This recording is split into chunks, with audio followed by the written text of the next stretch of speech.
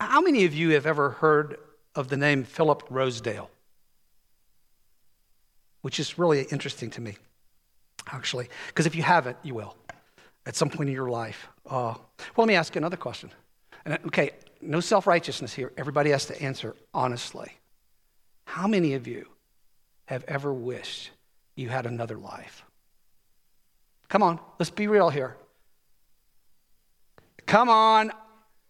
You can't tell me that it hasn't crossed your mind that the one you have just isn't the one you want. Let's do this again. How many of us here have wished we had another life? Raise them high. Well, for those of you who are not willing to say you are, okay, I'll go with that. Well, Philip Rosedale is an 80s computer whiz kid who grew up, and in 2003, he achieved one of his lifelong dreams of creating what's called a metaverse, okay? A metaverse is a virtual reality world, okay? It's called Second Life. Second Life is a virtual community where any person who isn't happy with the life they have in this world can create a whole new one, all right? A whole new one. And to date, I want you to think about this. To date, right now, the population of Second Life community is more than 70 million strong. 70 million strong from over 200 countries. It's growing at a rate of 350,000 new accounts every month. Now, I want to put that in perspective. If Second Life was a nation, did you know it would be the 20th largest nation in the world? Did you hear that? If the Second Life community was a nation, it would be the 20th largest nation in the whole world. It made over $80 million just last year for its creators because they use real money in this. And it has a gross national product that's greater than way more than half the countries of the world. Folks, this isn't a video game. This is an alternate life option for those who don't like the one you have. And you know something? I'm just going to be really honest with you. You know, and Matilda can tell you this. Every day I was in corporate world, every single day I wished I had another life. And this may come as a shock for you, but there were a lot of Saturdays at Stewart Presbyterian Church where I would turn to Matilda and say, what are they paying greeters down at Walmart now? You know? So maybe you haven't wished you had a second life, but I can tell you right now, there were a lot of times in my life that I wished I had a second life. I wished I had any other life than the one I had. Just to put it more into perspective, in a recent Harris poll, did you know that over 82% of Americans are dissatisfied with the life they now have? That's 8 out of 10, folks. And I got to be honest with you, millennials, 88% of millennials wish they had a second life. So much so that 36% of those millennials would go through drastic surgery just to have a different life. They would change their bodies, something about them. They would go through drastic surgery to change who they are. Sadly, many people in our culture today struggle with hopelessness because they cannot imagine their life different. And they feel that to experience any meaningful joy and happiness, they have to find it in a virtual world that doesn't really exist. Now, while a virtual metaverse is imaginative, I give it that. It really is imaginative. I was half tempted to go on and look at it and actually sign up for an account and see what they're doing in there. Its very existence depends on the depth of our own ability, folks, to imagine a real life in our real world that's different from the one we have. Did you hear that? The very existence of Second Life depends on the depth of your and my own ability to imagine a real life in a real world that's better than the one we have. It's so easy to get into our ruts and to fall into the if it ain't broke, don't what? Oh, come on, you know the answer. If it ain't broke, what? Yes. It's so easy to get into that mentality, isn't it? and just go on with what we have. And in doing so, here's what happens. We miss out on something important that God wants us to feel and experience: the awe of living the Christian life. When was the last time your heart raced at something where you saw or you sensed God at work in your life? Maybe never. And that's okay, because God wants to do that. So the more I thought about this, the more convinced I became, eventually coming to the point that I decided that while imagination may have died in our culture, there could and should be a rebirth of imagination at Stewart Presbyterian Church, and especially in my life and in your life, right?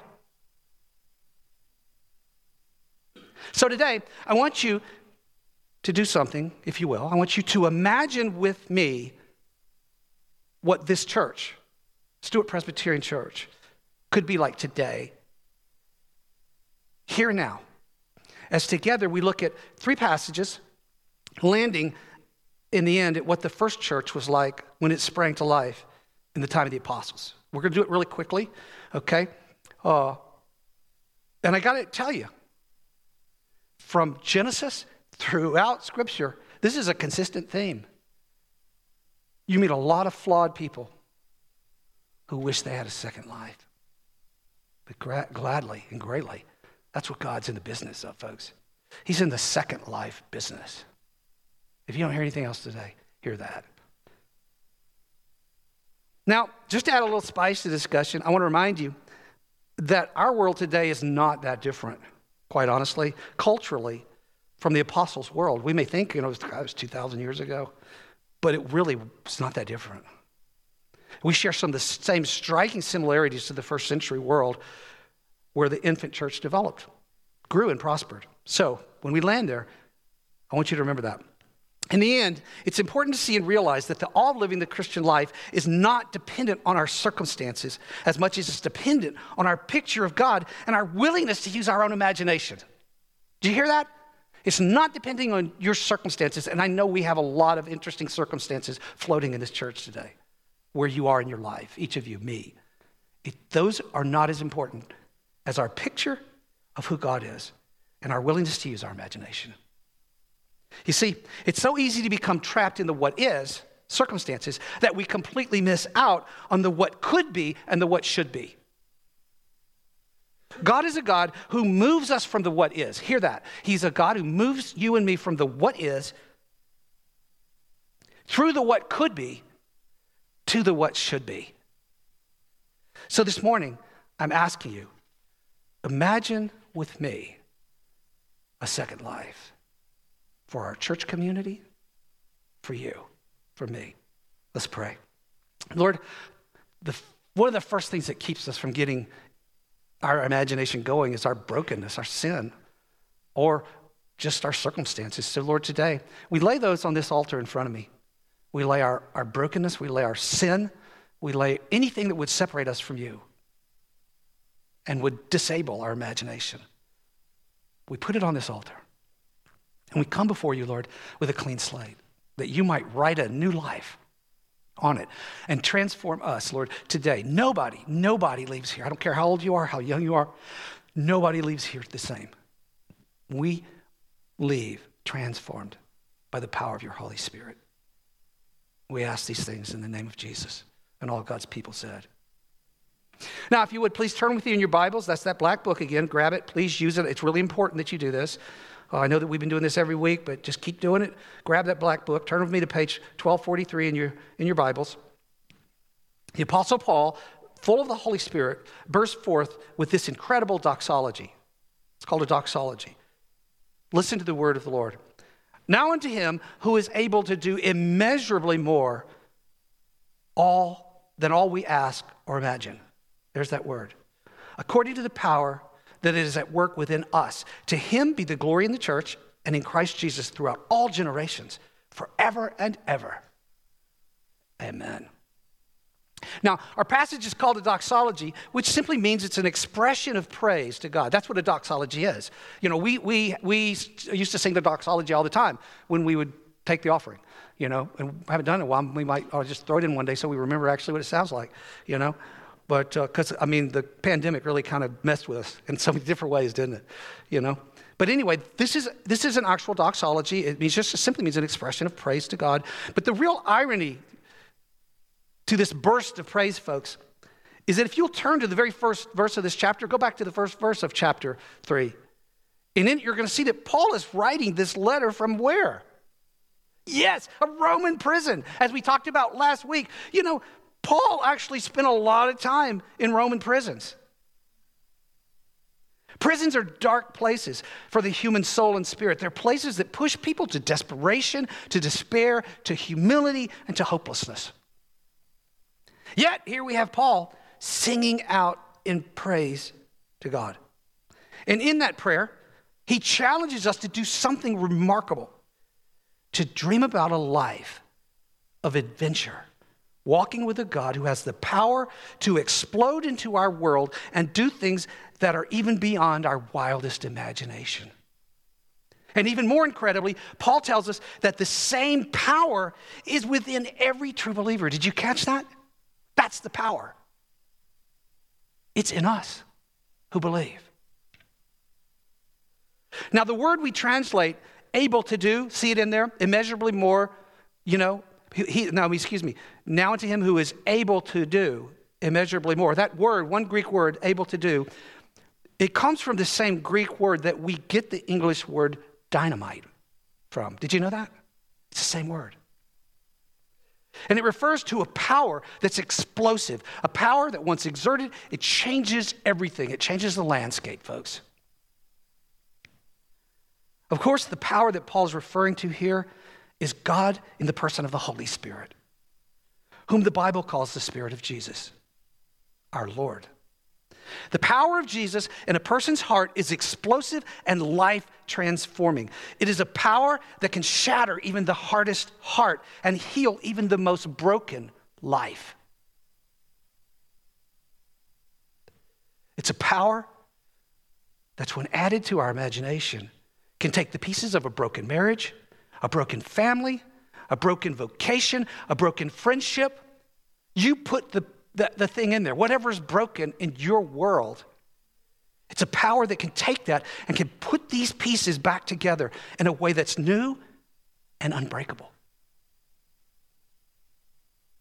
So this morning, I'd like to start off by asking you to observe this one thing. Throughout the Bible, it's consistent that God calls upon his people to use their imagination to move beyond the brokenness of a sinful world, the what is world, to a place where God gives us a new picture of the what could be, and then by the power of his Holy Spirit, he moves us to the what should be, the world where he reigns. Then God invites us to join him there, to work beside him in that world, the world that's beyond our imagination. Now, I want to look at these three passages just quickly because I want you to see it throughout Scripture, the way God takes the brokenness of our little world, the one that we wished we had a second, third, or fourth life, and he changes it if we're willing to participate. Okay? And I think if you write these down and go back and look at them this week and apply them to your life, you'll be glad you did. You'll be blessed, actually. So the first passage is Genesis 3:14. It's a simple one. It's on page 3. Wow, that's easy to get to, isn't it? So turn to page 3 in your black Bibles if you have a different Bible, which I think if you have your own Bible, you maybe should bring it, okay? And start using it again because it's a lot of fun to do that. But turn to page 4. That's not a dig. That's just, I think it's really fun to read our own Bible, right? So in this passage, God is speaking to both Satan and Adam's wife, Eve, right after Satan's great deception, which caused Eve to open that Pandora's box of sin. Eve stands reduced before God and her husband in utter defeat. We've all been there, haven't we? Reduced, utter defeat because we did something stupid. I know I have. Read along with me. Listen to the word of the Lord. So the Lord God said to the serpent, because you've done this, cursed are you above all the livestock and all the wild animals. You will crawl on your belly and you will eat dust all the days of your life. Aren't you glad I didn't ask you to put your name in that one? And I will put enmity between you and the woman, and between your offspring and hers, and he will crush your head, and you will strike his heel. See, the significant thing for us, for this discussion today, this morning, is that God didn't leave Eve reduced and defeated, did he? Did he? No. In the midst of God's condemnation of Satan's actions is a promise to Eve that one day one of her children will destroy the power that Satan has to poison all humanity. And in his promise, God lifts Eve from the ashes of defeat to challenge her to imagine the victory of a new creation, a new world where the consequences of her actions will not have its devastating effects on her children and her children's children. Of course, that victory was won by Jesus, the son of Eve, who defeated Satan on the cross for you and me. So, from the first moments of creation, see this? First moments of creation, we see that God calls his people, even in the midst of defeat, to imagine victory in Christ, doesn't he? Day one. Actually day 3, but who's counting? Perhaps you came here this morning feeling defeated this morning. Maybe that's your world. You want that second life. You'd do anything to get it. Your world is littered with the destruction of your poor choices, or maybe it's the choices of someone else that you didn't have any control over, and they just spilled right over into your world, and you didn't ask for it. But regardless, here you are. If that's you, the reality of God's love for us, and you heard it, the width, the depth, the height, the immeasurable greatness of Jesus' love. That love for us, maybe God is calling you to imagine a God who can lift you from the brokenness of defeat to a place where he lives. The world of the what could be and should be. He wants to do that this morning. I know he does. Second passage, 1 Samuel 15:34. It's page 304 in the Black Bibles. In this passage, the prophet Samuel was reduced to despair by both the poor choices and actions of King Saul, which led to the loss of Saul's kingdom and the destruction of his family, and by God, who decided to replace King Saul as king with someone who has a heart for him. So in it, we see that Samuel loved Saul, and he was devastated when God told him that he was going to take Saul's kingdom away and give it to someone else. Samuel couldn't imagine a better king than King Saul. Think about it. Saul was tall, he was strong, he was handsome, he was charismatic in personality. Samuel loved Saul. So read along with me. Our passage picks up just after Samuel has told Saul that God has rejected him. Listen to the word of the Lord. Then Samuel left for Ramah, but Saul went up to his home in Gibeah of Saul. Until the day Samuel died, he did not go to see Saul again, though Samuel mourned for him. And the Lord was grieved that he had made Saul king over Israel. The Lord said to Samuel, how long will you mourn for Saul, since I've rejected him as king over Israel? Fill your horn with oil and be on your way. Now, what is significant for us this morning in our discussion is the reality that God didn't leave Samuel in despair, folks. The problem here is that Samuel loved Saul. It's just that simple. He watched him grow up from a youth to a man before his very eyes, and he simply couldn't imagine a king better than Saul, because Saul had all the earthly attributes that a person would want for a king. He was beautiful in appearance, he was strong and powerful, he was a warrior who could defeat any enemy just about, and he was a man of vision and courage, he was a man of action. He lacked just one thing, a heart for God. And while Samuel was willing to overlook this one little weakness because of Saul's other strengths, God was not.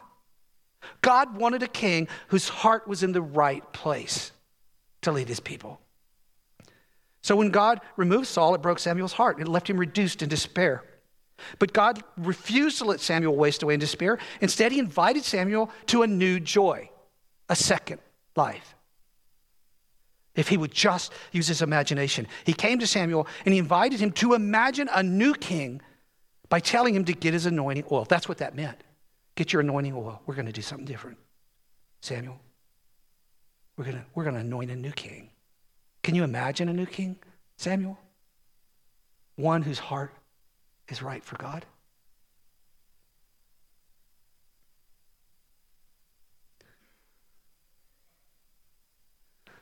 We all know that was King David, whom God called a man after his own heart. He wasn't perfect, but he was a man after God's heart. You know, there are a lot of things that can reduce us to despair. A divorce, a rebellious child, the death of someone we love, chronic illness, loss of a job. There's so many things that can just reduce us in a moment, in a second.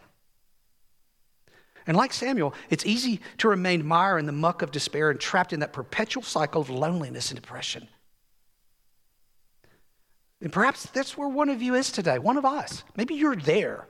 You're trapped in that perpetual cycle of loneliness and depression, and you want another life. If this is you, God is calling you this morning to use your imagination because God wants to do a new thing in your life. Whoever you are, that's what God wants for you. God lifted Israel to the heights of splendor through David, and from the heart of David, God brought forth a Savior, our Lord Jesus Christ. So, we see that God calls his people, even in the midst of despair, to imagine new joy in Christ. Now, the third and final passage I want you to look at is Acts 1:6. We're going to run real quick, get to it, page 1156 in your Bibles. Jump over. I love to hear those pages turning. Come on, turn them.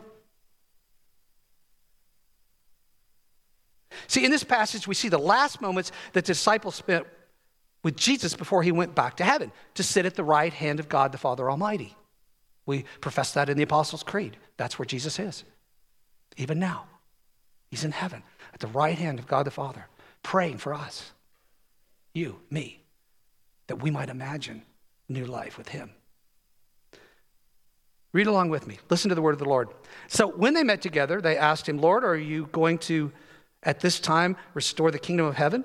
He said to them, it's not for you to know the times and dates the Father has set by his own authority, but you will receive power. There's that word again, power, dynamite. When the Holy Spirit comes on you, and you will be my witnesses in Jerusalem and in Judea and Samaria and to the ends of the earth. See, what's significant for us today is that Jesus did not leave his disciples powerless to live in a world that can push us to the brink of hopelessness. It can move us to the edge, so much so that we want any life better than our life.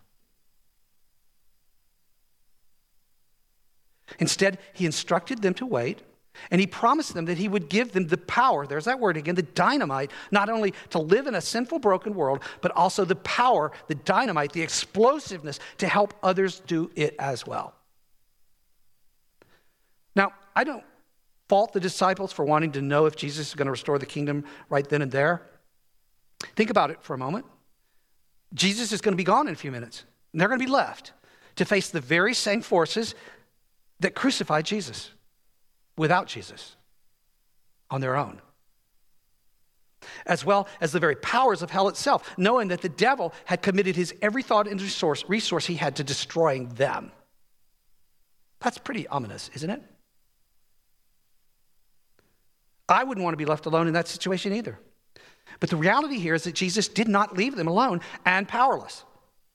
Instead, he promised to be with them always and to empower them to live in this world, to even overcome this world. So much so that the Apostle John would later declare, greater is the power that is in us than the power that is in the what? Help me. World, yes. Our dynamite's bigger than his dynamite. I've found that it's very easy at times in my own life to feel powerless and unable to affect my own situations. You know, I think that's just life for all of us if we'll admit it. 82% of people already admitted it in front of God in the country. 88% of millennials. But the truth of the scripture is that if we're willing to use our imaginations, God will empower us to rise above our circumstances. It's that simple.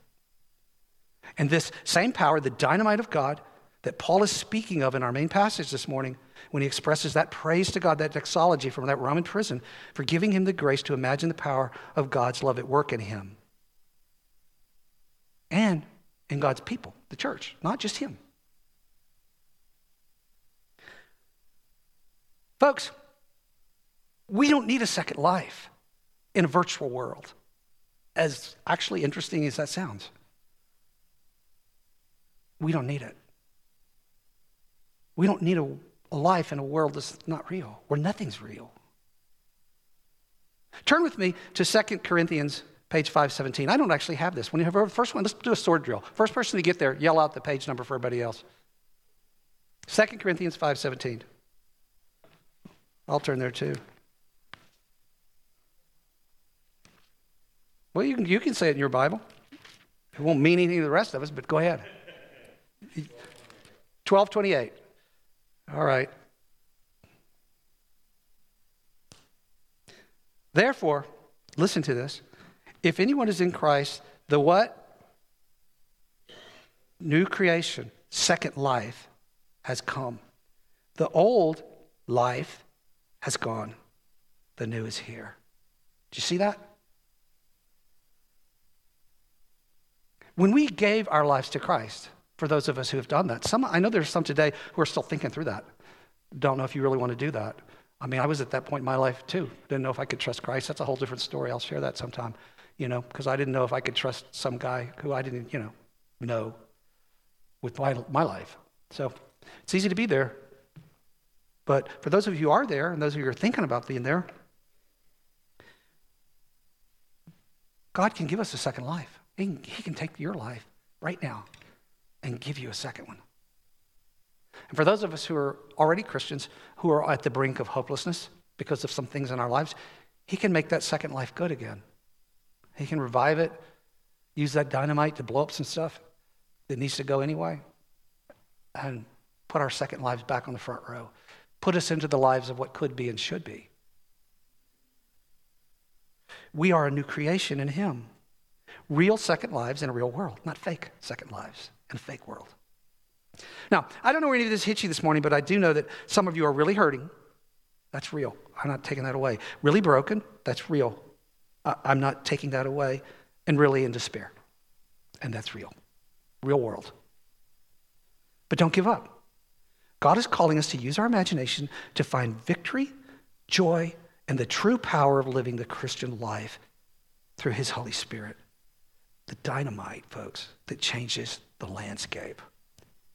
And yes, second lives. He wants us to have second lives. I'm inviting you this morning to join me also in the adventurous journey of imagining that together as a church. You are so blessed, and I'm so glad you're back. I'm ready to turn this thing over to you. You're so blessed to have a pastor who believes all this stuff and who preaches the gospel and the truth every week. I love coming to Stewart Pres. I tell all my friends, if you come to Stewart, Virginia, go to Stewart Pres. You'll hear the gospel every week, the truth. And you'll meet a lot of fun people too. So, I'm inviting you to join me as I joined you on the adventurous journey of imagining together what our lives could be, would be, and should be when we're willing to see things the way God sees them. And if you will commit to this, everything will change. Your life, your family, your church, and your community. I can only imagine what it would look like. Let's pray. Father, we give you honor and glory. We thank you so much for creating us in your image, which means we have your imagination. You gave that to us, and you want us to use it. You don't want us to be mired in old life. You want us to have second life, new life. And you give us that in Jesus. You fill us with your Holy Spirit. The dynamite blows the things apart and creates new life for us, our families, our friends, our neighbors, our community, our country, our world. Real life in a real world is what you want for us. We want that too, Lord. So wherever we are today, find us. Find us and bring us into the world that could and should be, not the one that is. In Jesus' name. And all God's people said.